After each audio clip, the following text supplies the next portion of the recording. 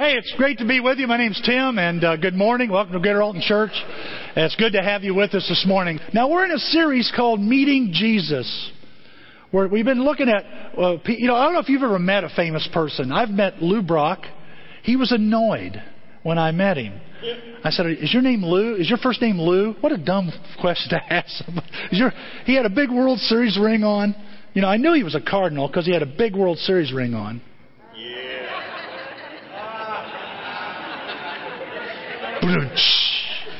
Okay, if you're a Cub fan, I apologize for that. But you know, talking to him, and I've met Jack Clark, Jack the Ripper. You know, he also has a World Series ring. I just now realized that. Wow. Oh, another Cardinal. And so there was, you know, and so I've met Rick Warren. He just said hi. That's all he said. But I met him. Okay, and I got a book, this autograph. Oh, you know. Maybe you've met famous people before. Some people you've met and they've changed your life. Maybe they're not famous to everybody else, but they're famous to you. For example, and I'm not, my wife's not here, so I can talk about her freely now. She came to the first service and went on home, and I met her at the Edwards County Fair.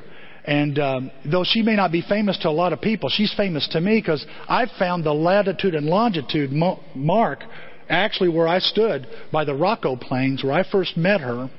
You know what a Rocco Plain is, look it up. But I stood there, right there at that spot with her and said, this is where my life changed. Really changed for the better because she introduced to me Jesus Christ. And so Jesus is meeting people. In fact, you'll notice on the cover of the bulletin, there's a crossroads there. Because that's what happens.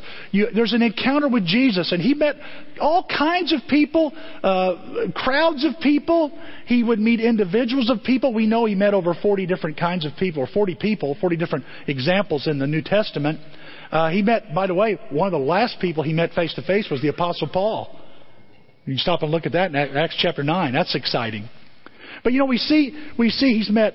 I was looking at my iPad a minute ago, and there was a sermon series. I have to go look. I got to check it out. Jesus and mean people. I never thought about it. He met mean people too, and he did. You think about it. Pharisees. The Pharisees were mean to him. The teachers of the law were mean to him. Pilate wasn't too kind to him, was he? No.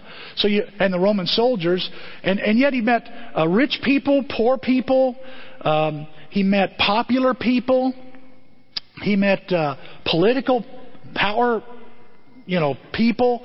And then you start looking and you notice most of the people he met face to face were, you'd call the lower part of society, the people from the other side of the tracks, so to speak, the prostitutes he would meet, people caught in adultery. He'd met liars and swindlers and sinners, they'd call them. He would meet lepers and criminals. Last week we looked at criminals. And today we're going to be looking, he met somebody from the IRS. Well, not really the IRS. It's from the Roman tax system. Okay, the RIS. Yeah, RIS. Whatever. And we see that when Jesus was asked, his disciples were asked one time, why does Jesus spend so much time with sinners? Why does he spend so much time with those people across the other side of the tracks? And in Luke chapter 5, here's up on the screen, look what the reply was. Jesus said, I've come to call not those who think they're righteous, but those who know they're sinners and need to repent. You know, Jesus doesn't have time for people who think they're fine. He's looking for people that know they're not. And again, if you're a guest here and you're a guest here today, we want you to know you're in a room full of people that don't have anything together. If it weren't for Jesus, we wouldn't be able to we can't put two pieces of our lives together without the help of Jesus. Am I right, church? That's that. So if you're wondering, these people probably think they're holy or better than everybody. No, we don't. No, we don't. Only God's able to make life better for us. Because if you left it to ourselves, we'd mess it up in a heartbeat. We'd mess it up in a hurry. Okay. Now, what I noticed here is here's where Jesus spends most of his time with outsiders and outcasts and people that are hurting, people that are helpless. Even his 12 disciples weren't made up of the sharpest tools in the shed, so to speak. If you think about it, they were unschooled, ordinary guys, is what the book of Acts says. They had nothing spectacular about them as academics or socially or wealth or anything like that. They weren't known as a group like that. So he, even out of the masses of people selected your everyday regular Joes. And so here we see in Acts chapter 19, if you've got a Bible, you want to turn there, you can read along with me. We see Jesus meeting somebody that's from the other side of the tracks. His name is Zacchaeus. Now, before we talk about this, I want to say a few things, okay, to kind of set this up. Because we're going to learn something about Zacchaeus. And I hope that you'll learn something about yourself. Last week we were at Jim Shrimp's house, our small group was, and we just asked a simple question after the criminal on the cross lesson. If you want to hear another lesson in this series, it's online already. And I just simply asked one question that had 3 parts, I guess. What I asked was, what did this lesson teach you about Jesus, about others, and about yourself? And really that's the goal of this series, is that we learn what kind of Jesus, who is this Jesus about? What's he really about? What matters to him? What does he hold true and valuable in his heart, in his mind? And then what can we learn about others? Because we've been learning about Jesus all year, and we don't want to just learn a lot about Christ and be done with it. We want to be able to implement it and use it with other people. And so what do we learn about other people? And and so we started asking this question, and people said, well, I learned that Jesus doesn't give up on me. Or I learned that Jesus just sees things in people that I normally don't see. And what do you learn about others? That others aren't a lost cause. So that was the kind of discussion we had. Then I said, what do you learn about yourself? And there was a long pause. Because that's really the goal of this series, isn't it? I want to learn about, what can I learn about myself? I can learn about Christ and learn about others, but I want to know the truth about me and what can I do to be like Christ. Again, Gary and Susan did a marvelous job this past weekend in the marriage retreat, and one of the resonating thoughts that they kept coming back to was, said, whatever problem you're facing, whether it's in marriage or any relationship, you've got to ask yourself, will you be like Jesus? We got to think about Christ. Why? Because he knows what to do. He was the master of relationships. And so today what I want to do is I want us to look at a passage that teaches us something about ourselves, about how God sees ourselves, how God sees you. Because it really matters. Guys, you matter to God. A lot of us, if we stop and think about it, we try to find ways to somehow figure out if we matter or not, or we're a person of value. One of the things you and I have in common, we all have, one thing you can admit we all have in common is we want to matter to someone. We want to be valuable. We want to be significant. And there's so many ways people try to find their significance. And I want to give you 4 here. These are the 4 quick bullet points that I believe that we use constantly in our society, that we're always trying to use, okay? One has to do with our appearance. In other words, how we look. In other words, if I look good, then I must be good. And if I'm pretty, if I'm handsome, and usually it seems like beauty and handsomeness, if that's a word, open doors for people. They seem to open doors more for people. And we spend billions of dollars as a society on our appearance, whether it be our clothing or augmentation of some sort with our bodies or just our hair, our teeth, whatever. We're trying to look better. Why? Because we think if we look good, and we compare ourselves. If we look good, if we look better than that guy, then I must be more important. I must be better than that person. The problem with that is that beauty fades. I looked in the mirror this morning, kid you not. Here I'm at the Doubletree Hotel, thinking maybe, we're in one of those honorary rooms. It's beautiful. And I go to this beautiful mirror, and it tells the truth just as much as the one at home. I'm no spring chicken.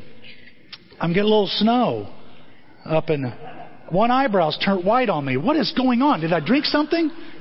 Somebody will go, I don't know what it is. Some of you walk up and you're so kind. What's wrong with your eyebrow? You say it's so sweet. What's wrong with your eyebrow? It's turned white. I don't know. Maybe I don't know. It's spray paint? I don't know. But I notice I'm not as pretty as I used to be. Gorgeous as I used to be, I used to be that hunk. Today I do. I'll admit, I used to turn heads. I still do the other way, but still I turn heads. But that's the problem with beauty, all of us could probably testify to that. It fades. The Bible says it fades away. We start getting that spare tire or that tire rack in some cases. Gravity begins to catch up and our skin is sliding off our skull. What's wrong with us? We're changing. That's what's happening. We're changing. But that's the problem. The beauty fades. Another one is how much I have. If I've got so much, in fact, if I've got a lot, I must be worth a lot. I mean, it's my assets there, see? I must be worth a lot. And well, the problem with that is, when you stop and think about it, you're kind of like at the mercy of the economy, right? If the economy's going good, you're doing good, but if it's not, you're in rough shape. Heard a preacher say it this way: when you live off this idea of how much I have makes me matter, when there's a recession, you're going to experience some depression. And I thought, boy, that isn't the truth. And so you can't really rely on that. Your valuables and my valuables are not connected to your or my value. Just because you have a lot of stuff doesn't mean it. Because you can also assume, well, if I have a little, therefore I must not be very significant. That's not true. Another way we measure how we're valued or whether we matter or not is how much I can accomplish. How many times you've had somebody say, "What's your name?" and you say your name, and what do you do for a living? What's that got to do with it? Everything. And it's funny how we have changed terminology now on job descriptions to give it some kind of credibility, huh? It used to be flipping burgers. Now I am in the culinary field. I'm a chef. Maybe you've heard of the restaurant. It's a French restaurant. It's called Le McDonald's. We find ways to somehow bring more prominence and importance to what we do. But the problem with that is this: is that your worth can't be measured by just what you do, because somebody can do something better than you. The record you've set, guys, some of you guys or ladies have set in track or basketball, football, guess what? It's going to get broken by somebody else. Now what are you? Second, third, fourth. Does that mean your value starts going down as it goes down? It's funny. The other day, Nathan said, "Look what I found at a yard sale." And it was a trophy, a nice-looking trophy. And I go, "What do you got that for?" "I just wanted it. I'm going to use it. I get put on a shelf, yeah, I won the Heisman." That's cool. But what happens is our trophies end up either in the can or in a yard sale for someone else to buy. And so we can't really gauge our value based on what we can accomplish. Now the fourth one I think is very popular, and I'm saying personally it's very popular in my case, and that is we gauge how we matter or our value by what others think.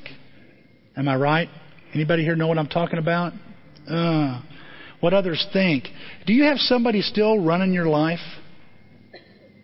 Somebody else running your life, a family member or a friend, and you're living for their approval? You find yourself, and I don't mean this for our younger folks, you're stuck in the 5th grade. I remember when I was a kid in the 4th, 5th grade, you'd write a note, "Do you like me?" Check yes or no. And you'd send it.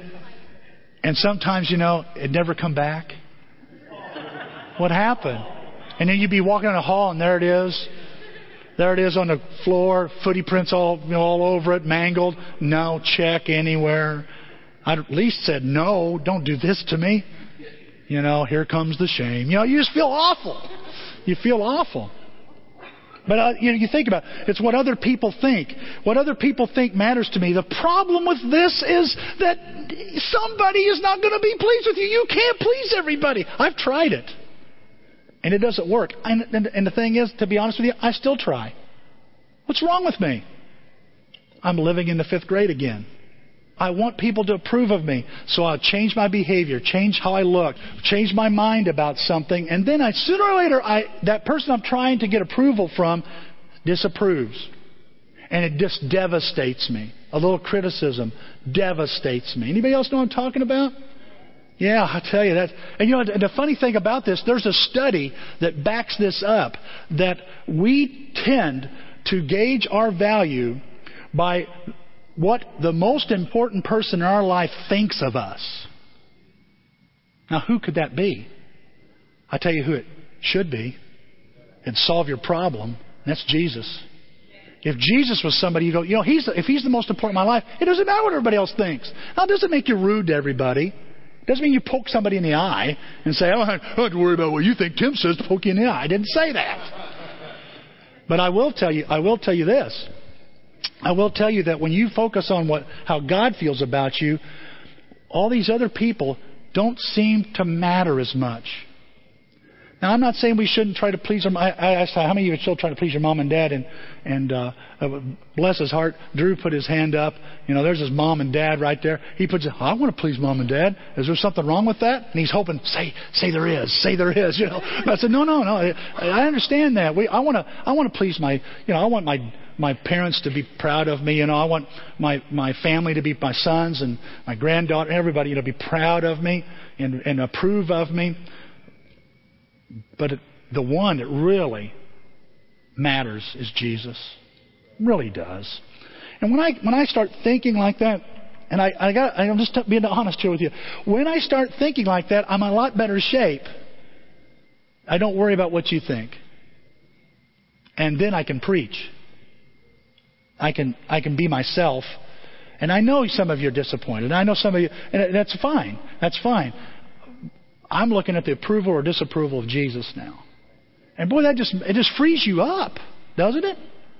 It sure does. And see, this meeting that's happening here in Jericho with Zacchaeus is an example of a man who was after all these, trying to find significance with all of these, and then he stumbles across the Messiah.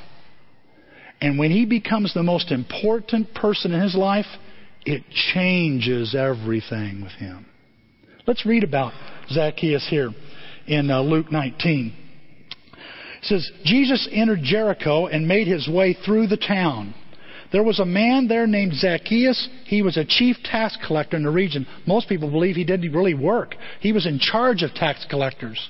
He was taking money off of these guys. And by the way, if you know anything about tax collectors, you know back then, I'm not saying today, back then, tax collectors would gather taxes for Rome, which was an occupied government in Israel. The Israelites hated Rome. And they would work for the Romans, and they would collect taxes, but they'd always give more than they should. You'd say, how much do I need to pay for tax? They said, well, according to this. And they'd add on their commission, or they'd add on a little bit more for themselves. And they'd tell you this amount. You couldn't argue with them. They were an agent of the government. And you'd pay that. There was no appeal process. You'd pay that, and then they would take the money that you really owed out and put it in the correct pouch, and they would take the rest and put it in their pocket. They were known for that. And notice it says here that he became very rich. So this was a very lucrative business for Zacchaeus. Very rich man. You could say he was accomplishing. He had a lot of stuff. He had a lot of value. But I want you to know, he wasn't happy. He wasn't happy. He tried to get a look at Jesus, but he was too short to see over the crowd. The crowd wouldn't let him look. You can imagine Zacchaeus. I'm 6'4". And I was a little short, scrawny, skinny kid until I was a junior in high school. I was one of the shortest, smallest guys in my high school class until I hit my junior year. And for some reason, I had that growing spurt, and I could not keep clothes from, I walked around like that a lot. It was just all the time. My mother would add denim to the bell bottoms, and because we couldn't afford to get new pants all the time. I was growing so fast. And you can imagine, here's this guy Zacchaeus, and he's doing this. It's hard for a tall guy to do this, but just imagine the crowd is this, and he's trying to get in, and it's like the crowd they're not even letting him in. They're not even letting him work his way and worm his way into the front of the line. If you've ever been to Disney World, you know how hard that is. If you're trying to work your way up, man, it's impossible. This crowd will not give you a chance. And especially this crowd in his community, because they can't stand Zacchaeus. He is a tax collector, which makes him a traitor. A traitor to his country. He's a tax collector because he's dishonest. They believe you line your pockets. Why, one of your henchmen come over the other day and shook me for a much more than I know I owed, and you're a crook. You know, by the way, I don't know if you know this or not, because he was a tax collector, he was not allowed to go to church. He couldn't go to the synagogue. He wasn't even allowed to set foot in a synagogue. He was cut off from society. His family disowned him. His own family would disown him. And so here he is with just a handful. If he has any friends, they're fellow henchmen. They're fellow crooks, so to speak. That's all he really got. And what kind of friend is that?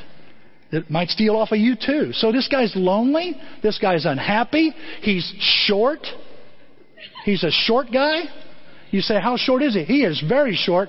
Tradition says he may have been the shortest man in Israel. Well, what are you talking about short? Well, you're talking about, we represent the Lollipop Guild. That's short. Okay? Small. In fact, the Greek definition behind this word short, it literally means an underdeveloped child. So nobody's giving him a break. Imagine the names this guy got. Hey, short stuff. That would be nice.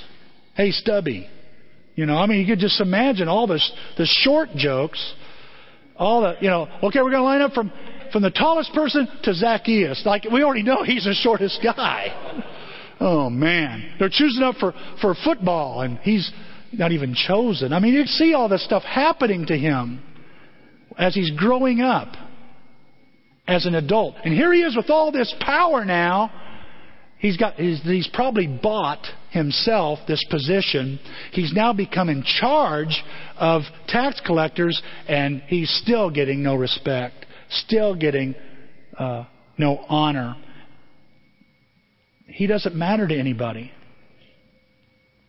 And so here he is, this short guy, and he says he ran up and climbed up a sycamore tree beside the road. It's like a parade. Jesus is walking through Jericho. It's like a parade has started, and he was the last guy to find out. And he gets there too late, and he goes, he runs, which by the way, running, a man in his position, running was shameful to do. It was shameful for a Jewish man to run. That's why when you have the prodigal son and the father running to his son, he will endure shame to take his son back. That's how God is. It's not embarrassing for him to run because he runs out of love. Well, Zacchaeus is running and he climbs up a tree. That's something you have your slave do. Not a guy in political position of Zacchaeus. So he does something else shameful. And so he climbs up this sycamore fig tree. And Jesus is walking, it says, going to pass the way. When Jesus came by, he looked up. By the way, I love the NIV. It says when he came to the spot, that place. I can see Zacchaeus, after all this is over, finding, where was it? Right here, and putting an X. This is where I met Jesus. You remember where you met Jesus? Zacchaeus can. Right here is where it all changed for me. And he comes to this spot, and it says he looks up, and he says, Zacchaeus, and like the song, you come down, for I'm going to your house today. I don't know if he sang it. You come down. I'm inviting myself to your house today. Jesus, you're rude. No, I can do that. I want to do that. Zacchaeus isn't going to invite me, so I'll invite myself. Isn't that something? God is more interested in having a relationship with you than you are. And you say, well, I'm very interested. He beats that interest. And so what's Zacchaeus do? It says he quickly climbed down. I think he almost fell out of the tree, man. He climbs down and took Jesus to his house with great excitement and joy, but the people were displeased. Here's that fourth thing we talked about, what people think. And what do they say? Well, he's gone as a guest to a notorious sinner, they grumbled. Meanwhile, Zacchaeus, he hears this now, stood before the Lord and said, I'll give half my wealth to the poor. And he wasn't going to do that in 20 easy payments, folks. He was going to do it that moment. Half of his wealth. We know he's wealthy. Imagine giving half of what you have to the poor. I don't care how much money you have or don't have. That's a lot of money. And see, I'll give it half to the poor. And if I've cheated anybody on taxes, he says, if I have, as if to say he may not have. But if I have, he goes, I'll give back 4 times as much. Only one other person in the Bible said 4 times as much, and that was King David. When he was so upset about this story, about this lamb being killed, he said, we got to find this guy. He's going to pay back 4 times. And Nathan says, you're the guy. You're the guy. You know, law required adding 5% or a fifth, 20%, a fifth. If you took something from somebody, you had to give them back what you owed them plus a fifth. I think Kobe Steakhouse charged us 18% tip last night, folks. 18%. It was worth it. What's that got to do with this lesson? Nothing. Okay? I'm going to write that down. 18%. No, don't worry about that. And so after he says he's going to do this, Jesus' response is, salvation has come to this home today, for this man has shown, look at that, has shown himself to be a true son of Abraham. He responded in a radical way. For the Son of Man came to seek and to save those who are lost. What do I learn from this passage? I learned some things about Jesus. I learned some things about others. But what do I learn about me? What will you learn today from Zacchaeus? Let me give you 4 things that I think will help you. 4 truths about how much you matter to God. First, no matter how small I may feel, Jesus notices me. I don't care how insignificant. He's saying, I don't care how insignificant you think you are. You might be the most insignificant person in the community, as if being the shortest person. An underdeveloped self-esteem, if you will, like an underdeveloped child. It's a dwarf of value that you have in your life. He says, I don't care how insignificant you are, or how much you think, or how small that you think you are. I notice you. I notice you. When Jesus came by, he looked up at Zacchaeus and called him by his name. He looked up. He had his attention.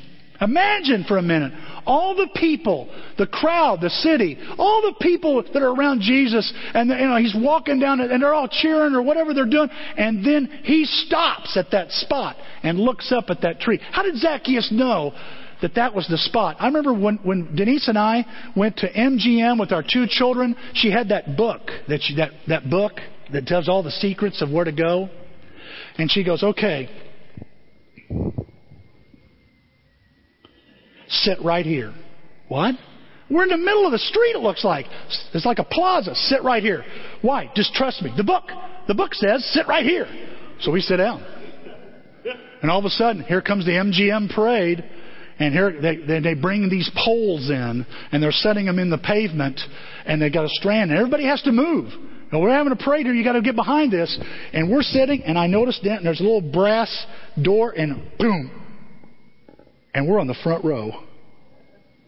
These are amazing. I know this book is amazing.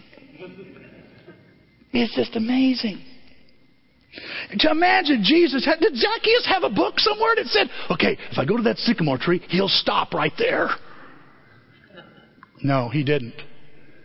He just found some tree. I'm going to climb this tree so I can at least get a look at Jesus. You know, he may not notice me, and nobody else may notice me, but I just want to notice him. And some of us here, we're satisfied. Some of you might be just satisfied with Jesus noticing you, but I want you to know, or you noticing him. Guys, there's so much more when he notices you that can happen in your life. And Zacchaeus, or Jesus stops, looks up at him and says, Zacchaeus, you come out of that tree right now. I'm going to your house. He stops what he's doing. He stops in the middle of the crowd, and he gives Zacchaeus something that truly says he matters. It's his attention. You want to know how to give somebody a signal that says they matter? Look them in the eye. Give them your attention.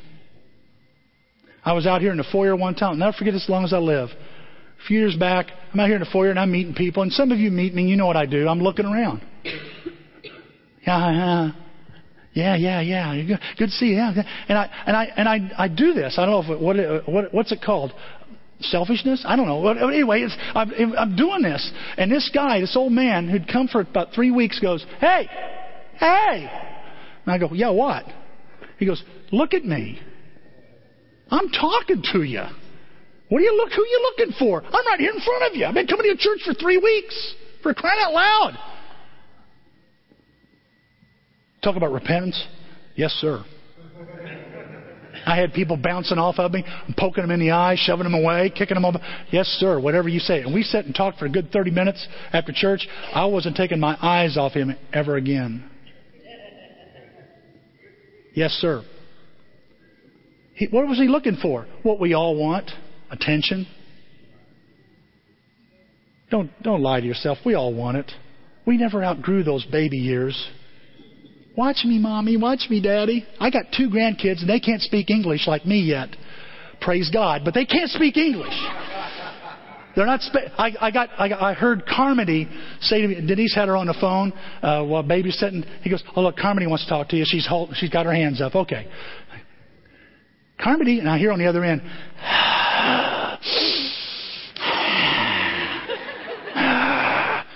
Denise, is that you? Your granddaughter. Oh. Hi, Carmody. Hi, baby. Hey, Carmody. Hi. She finally goes, hi.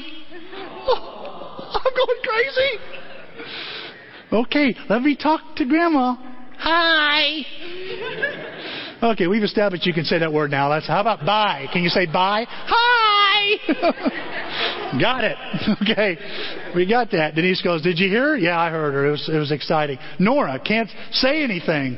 Just looks at me and drools sometimes, you know. And what I love is the other day we're over at Nathan Nicole's house, and there's Nora, and she's doing something, and she hits something and turns around and looks at me. As if to say with her eyes, you watching? Are you seeing this? I think she can walk. She just hides it from everybody.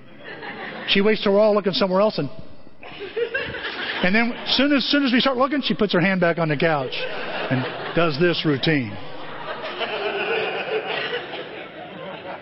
You watching me, Grandpa? Already she's doing that. You're giving me that look. Yes, I got to watch you. Of course I want to watch you. And you know, she right now she don't want a toy. She don't want a flower. She wants Grandpa to watch. She wants Mom and Dad to watch her. We never outgrow that, do we? And you know, we still crave attention. I've had times, guys, I've talked to my friends and I'm trying to talk to them and try to get eye contact, and I've literally lowered my head down until my ear is in my soup. That's happened to me, trying to get this person that I think is so important in my life's attention. You do not have to do that with Jesus. You don't have to fight for His attention. He wants to give it to you. And He gives Zacchaeus His attention and His time. And Zacchaeus, everybody else is kind of kicking him aside. Any attention he gets isn't very good. But this, for a long time, he's getting a kind word. He's getting seen, noticed. And Jesus gives him the most valuable thing He could give him at that moment, His time and attention. I don't know what you're going through right now. You might be up a tree and out on a limb just like Zacchaeus. But I want you to know you've got God's full attention. The Bible says He's the apple of your eye. That's what it says here. And if you look at this passage with me in Deuteronomy 32, look what it says here. For the Lord's portion is His people. Jacob is the lot of His inheritance. He found him in the desert. He's talking about His people. If you're a Christian, I want you to know you've got God's full attention. And in the waste, howling wilderness, He led him about. He instructed him. He kept him as the apple of His eye. Is that the only translation or version that says that? What's it mean? The pupil of His eye. What's that mean? He's right at the center of His attention. You are. I am. Look at it says here in Luke 12. God never overlooks a single sparrow. You know there are 200 to 400 billion birds on the planet right now? And the Bible says God never overlooks a single bird. And He pays even greater attention to you. I can't keep track of 2 kids when I was raising them. How does He keep track of 200 to 400 billion birds? And He says, and I give you greater attention than that. Down to the last detail. I've even got the numbers of your hairs numbered. And some of us, He's constantly having to subtract a few. You know, He's got the current number. The current number right now. He knows that much detail about you and I. Do you know anybody that knows that much detail about you? I don't know anybody like that. My wife is the closest. And yet, she doesn't know me as well as God does. No matter how small you might feel this morning, I want you to know God notices you. You matter. That's why. You matter. Like a grandpa looking at a granddaughter, or a preacher focused on a guy who's looking for some attention, God just makes that look like nothing. He has got His full attention on you. He looks up at Zacchaeus and says, come down off that tree, Zacchaeus. I want to spend some time with you. I want a relationship with you. Number 2, no matter who ignores me, Jesus knows me. You ever been ignored? That's a dumb question, I know. Everybody's been ignored. Somebody's giving you a cold shoulder. Somebody doesn't act like they see you, and you know they saw you. Zacchaeus, this was his lifestyle. People wouldn't give him the time of day. People didn't want to have anything to do with him. He was a thief. He was a crook. The Bible says when Jesus came by, everybody else is going by, but when Jesus came by, He looked up at Zacchaeus and called him by name. Now, I bet you Zacchaeus can remember a lot of names he's been called. Huh? Over the years.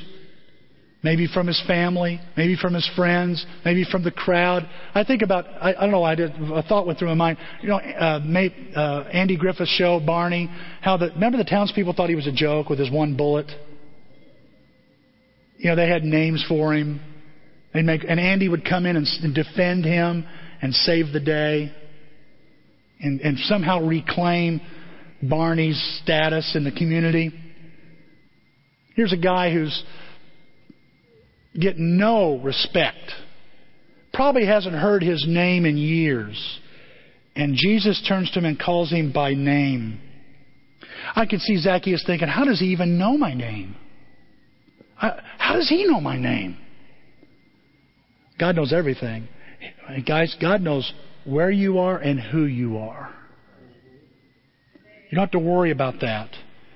And what's He called Zacchaeus? He calls him by his name. And what does his name mean? It means pure one or righteous one. Ha! That's the furthest thing from the truth in Zacchaeus' case, huh? That guy's a crook. No, wait a minute, Jesus. I don't think you realize who you're talking to. If you ask the people down there, they'll tell you. I go by Shorty, crook, shyster, you name it. They've called me every name in the book. Yeah, but here's the name that I'm calling you. I'm calling you the name pure one or righteous one. But I'm not pure and I'm not righteous.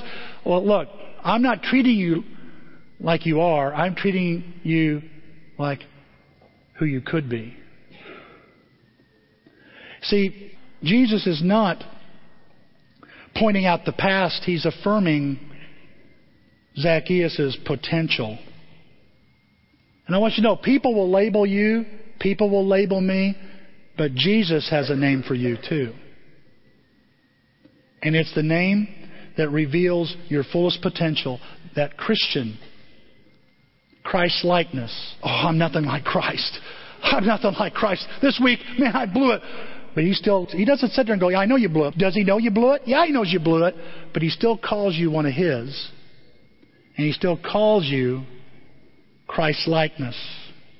A brother, a sister. Praise God.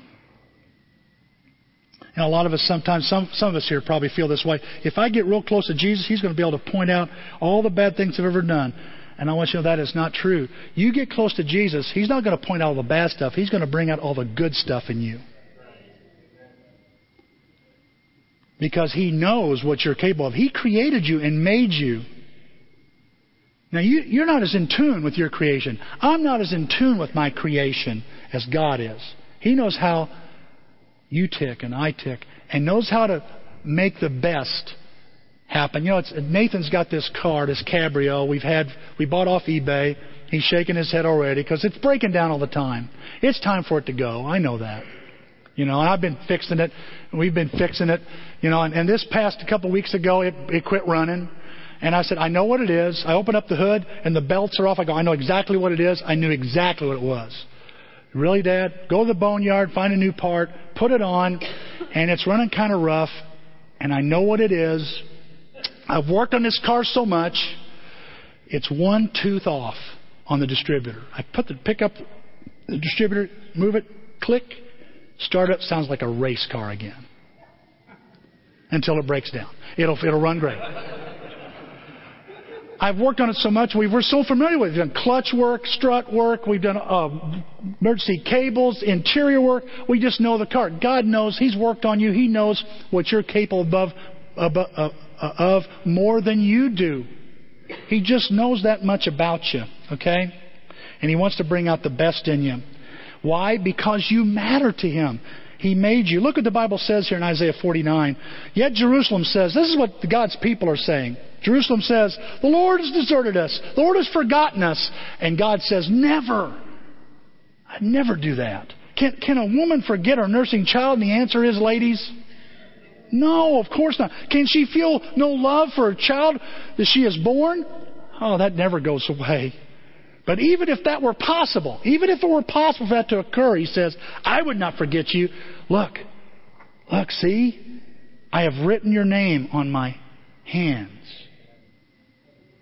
And that's a prophecy about Jesus on the cross, whose scars bear your name, of how much you matter to Him. No matter how insignificant you may feel, guys, Jesus notices you, and you've got His attention right now. Yeah, He's going to come down on me. No, He's not. He's wanting to get you to come out of your stuff, and so He can bring out the best in you. And even if no matter if people ignore you, He knows you. He understands. He's watched you grow up. He's watched you born, grow up, go through school, go through marriage, maybe another marriage, go through several jobs. He knows. He's watched you cry. He's watched you laugh. He's watched you worry. He knows all about you. And this third point, it matters. This matters even more to me than anything. No matter what I've done, Jesus wants me. That's what we learn here. He wants me. No matter what I've done some stupid stuff. He still wants me. He still wants me on His team. He still wants me in His family. He still wants to be close to me. He still wants to go home with me. You know, Zacchaeus is all messed up. He's cheated people. He's experiencing lots of guilt and shame because of that. He's very unhappy. He has very few relationships. He's probably bitter at people too, the way they've treated him over the years. He's grown to be cynical and bitter toward other people through maybe his community. But and who comes along? Nobody's asking him over to his house. Nobody's inviting Zacchaeus. And Jesus says, "Hey, I want to come to your house instead." Look what He says here. When Jesus got there, He looked up and said, "Zacchaeus, hurry down. I want to stay with you today." He invites himself to dinner. Is what Jesus does. I heard a preacher say, He's having dinner with a sinner. That's funny. And Zacchaeus is like, you want to come to my house? Man, are you kidding? Zacchaeus, you should have invited Jesus to your house. Oh, so why would I invite Him? Why not? Because He wouldn't come. So Jesus just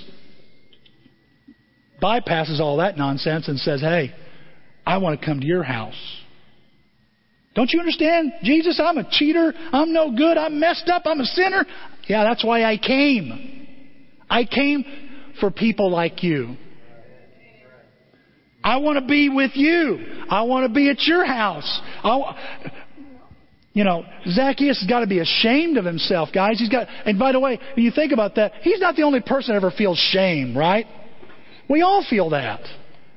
And yet God says, "I want to be with you." That's what we learn here from this guy about ourselves, about Jesus and ourselves. Zacchaeus, guys, is not the only short person that's ever lived. We all are short. We all have fallen short of God's glory. That's what the Bible says in Romans 3. That we've fallen short, miserably short. Can you think of places you fell short? I tell you, I can think of places where I fell short as a husband. The god-awfulest things that I've done to my wife, said to my wife, fallen short of being that. That's what I learned even this weekend. To remember, I can tell you now, I've been married to 2 different women. It's the same woman. She started changing on me. And I'm learning how to love her, this other woman. What happened to her? Ever since her mother passed away, my wife's not been the same. Her life has just went topsy-turvy. And I'm learning to love this woman. And what I guess what I'm trying to tell you is that I fall short of that. I'm I'm still treating her the way I would treat maybe the other Denise. And I have to adapt. I have to change. I have to learn and adjust. You know, I think I failed as a father a lot of times. I fell short as a dad many times. Blaming my kids for something they didn't do, or not encouraging them in the right way, or doing something for them too quickly. As a preacher, I know I failed you. I know I fell short many times. Whether the sermons, that's a gimme. But I'm talking about just, decisions and what to do with some of you. And, oh man, fall drastically short. And as a man, fall short. Can you think of places you fell short? Broke a promise that you made? Unkind somewhere? When a person just needs you to be kind? Bitter about something? No matter what you've done, no matter what I've done, what a thrilling thought. Jesus wants me. He still wants me. Messed up. He still wants me. Rick Warren tells a story about he went to a prison in California, in Northern California. They had 6,000 inmates. And he said, how do I teach these guys that they matter? Society, we live in a throwaway society. And what we do with some people is we put them in these trash cans called prisons.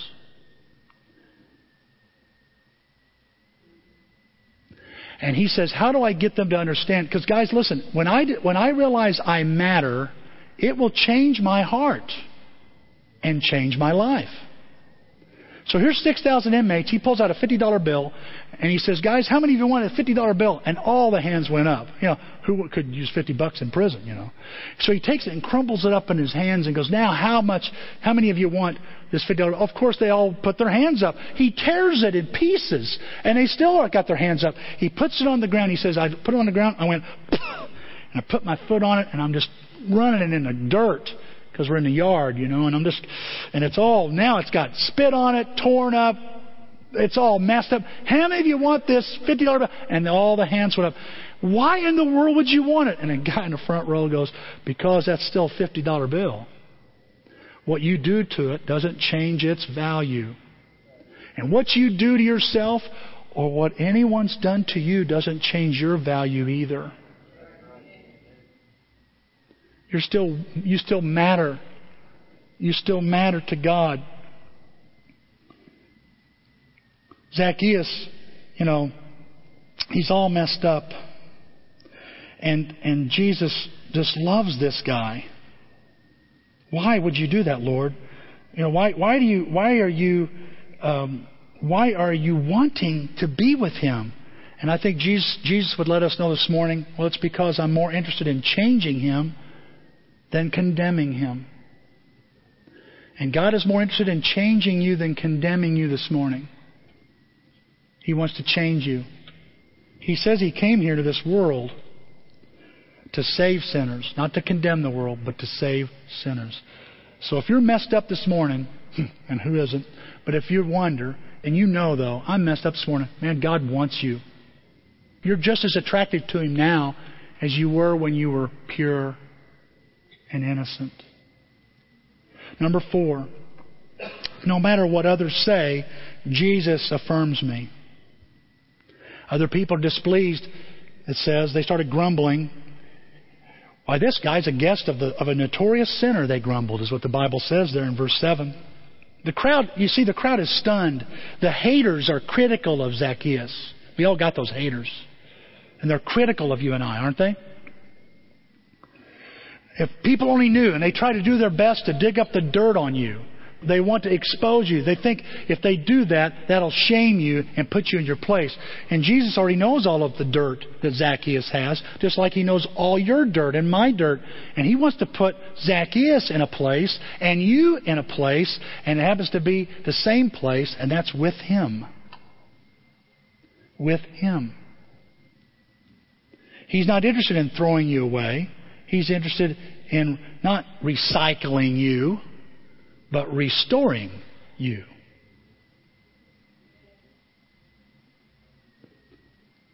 I mean, just imagine the names that Zacchaeus is hearing. This is a notorious sinner. I mean, Luke might have cleaned this up a little bit. Well, that's a cheater. That guy's there's no hope for him. He's a loser. And maybe that old kid, you remember your childhood name in high school, maybe a high school nickname you hated? They called you. And somebody from high school is around and they're adults now and they bring up that name again that you thought everybody forgot. And maybe they've done that with Zacchaeus too. But Jesus steps in and defends this man. Did you notice that? When everybody else is saying, this is what we think of him, Jesus says, well, let me tell you what I think of him, and this is what matters. He responded, salvation has come to this home today. For this man has shown himself to be a true son of Abraham. For the Son of Man came to seek and to save what was lost. See, guys, what God says about you matters more than what others think, what others say. I'm not saying we shouldn't listen to constructive criticism. We shouldn't listen to challenge. But guys, I want to tell you, the labels and the put-downs and the attacking, the character slurs, listen, ignore them. Nathan, isn't there a book, something about the chatterbox? And there's that chatter inside you hear and inside your head. This morning, I was trying to get my notes ready. And usually I have this is how silly it is. This is how silly it gets sometimes. And I don't have my X-Acto knife and my little T-square I use to get all my notes perfectly nice and cut it right size. And I don't have it all just right. I'm having to fold it 4 or 5, 6 times and then tear it. You ever done that? And I'm tearing and it tears off. I go, man, I'm such an idiot. I'm an idiot. And I said, Lord, see, I'm an idiot. I wonder if God just wants to grab us by the back of the head and go, stop talking like that.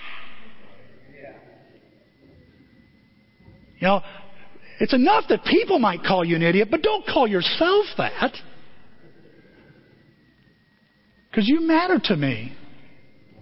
And those lies, these things, And so even what I say to myself, you got to reconsider. I have to reconsider. Because what others say don't matter as much as what God says about you. So, how do I respond to Jesus when this happens? What other response could there be? That's what I want you to ask yourself. What rational response would make sense? To reject somebody, that doesn't make any sense. To put him off, that don't make any sense. What's Zacchaeus do? It says he scrambled out of the tree. I think he nearly fell out of the tree. You ever try to get out of a tree real quick and you almost lose your balance? I can just see him scrambling out of the tree, hardly believing, it says, his good luck, delighted to take Jesus home with him. What's the response this morning I want to challenge you to do? Take Jesus home with you. If you're not sure what to do with Jesus, let me tell you, immediately, as quick as you can, you need to come to Jesus, who knows you and loves you and wants you because you matter. Zacchaeus jumped at the chance.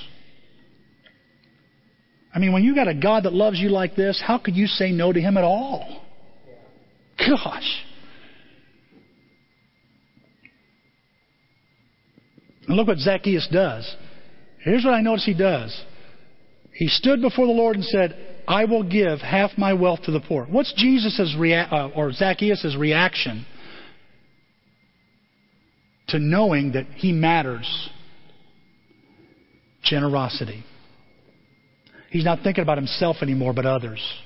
I'm going to give half of what I have to the poor. And if I've cheated anyone, I'll give them back 4 times as much. Remember, Jesus said salvation comes to this house because this man showed himself to be a true son of Abraham. His faith moved him to change. And he became that righteous one. He became that pure one that no one thought he could be except Jesus. This morning I want to ask you, are you up a tree? Are you out on a limb?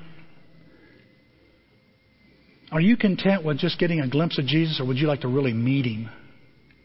Maybe you met Him, but you've gotten away from Him. Why not this morning make a conscious decision, I want to meet Jesus? And maybe for some of us that means, I don't know where to start, Tim. I want a personal Bible study. I want to get a Bible open with somebody, and I want to know who this Jesus Christ is about. I matter to Him that much.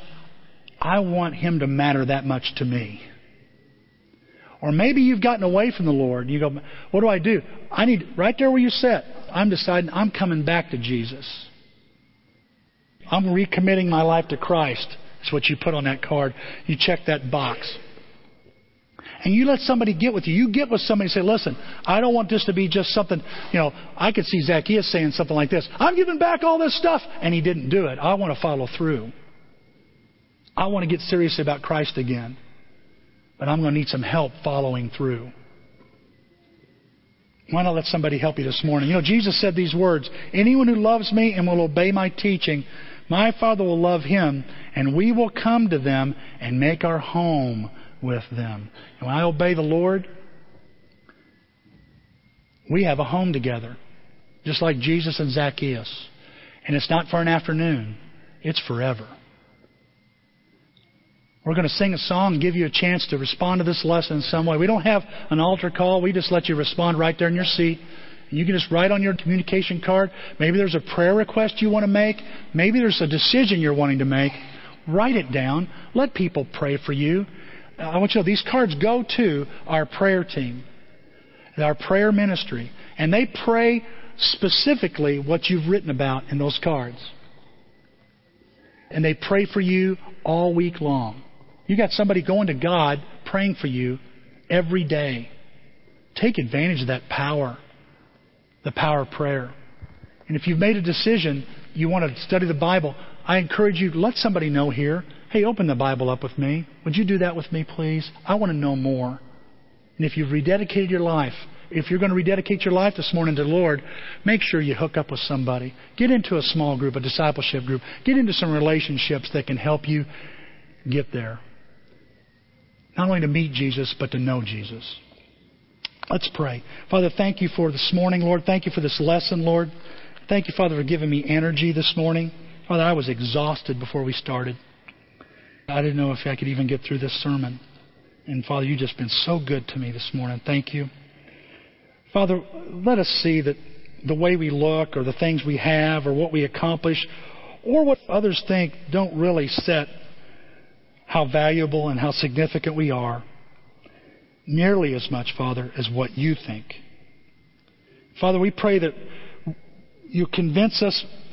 Father, I know that a sermon doesn't do it all. We have to think about this and mull it over in our minds and think about it again and again and again.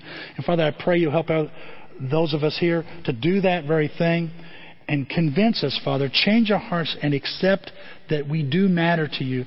And Father, so we can forgive ourselves for some of the things we've done. We can hold our heads up, Father, and not hang them in shame anymore, but hold them up in victory. Lord, I pray that for those of us here who just feel so small and insignificant, Father, let us as Christians notice them, but Father, let them see how you have got your attention on them right now. You're looking at them and focus on them more than ever before as the apple of your eye. And Father, I pray for those of us here who, that we're just so used to people looking the other way and ignoring us, to have the satisfaction of knowing that you know us, Father, and you want to know us, and that by being close to you, Father, you want to bring out the best in us. Oh God, we've messed up. Some of us here have messed up big time. We've done some big things. And the idea that you want us is hard to accept. But Father, you look at Zacchaeus, we have to consider what the Word is saying here. Father, help us see that you want us. No matter how crumpled or torn or spit upon or dirty we've gotten, that we're still as valuable as we ever have been in your sight. You died on the cross, Father. Your Son died on the cross to not establish, but to confirm that value. And Father, help us live based on what you say about us, not what others say about us.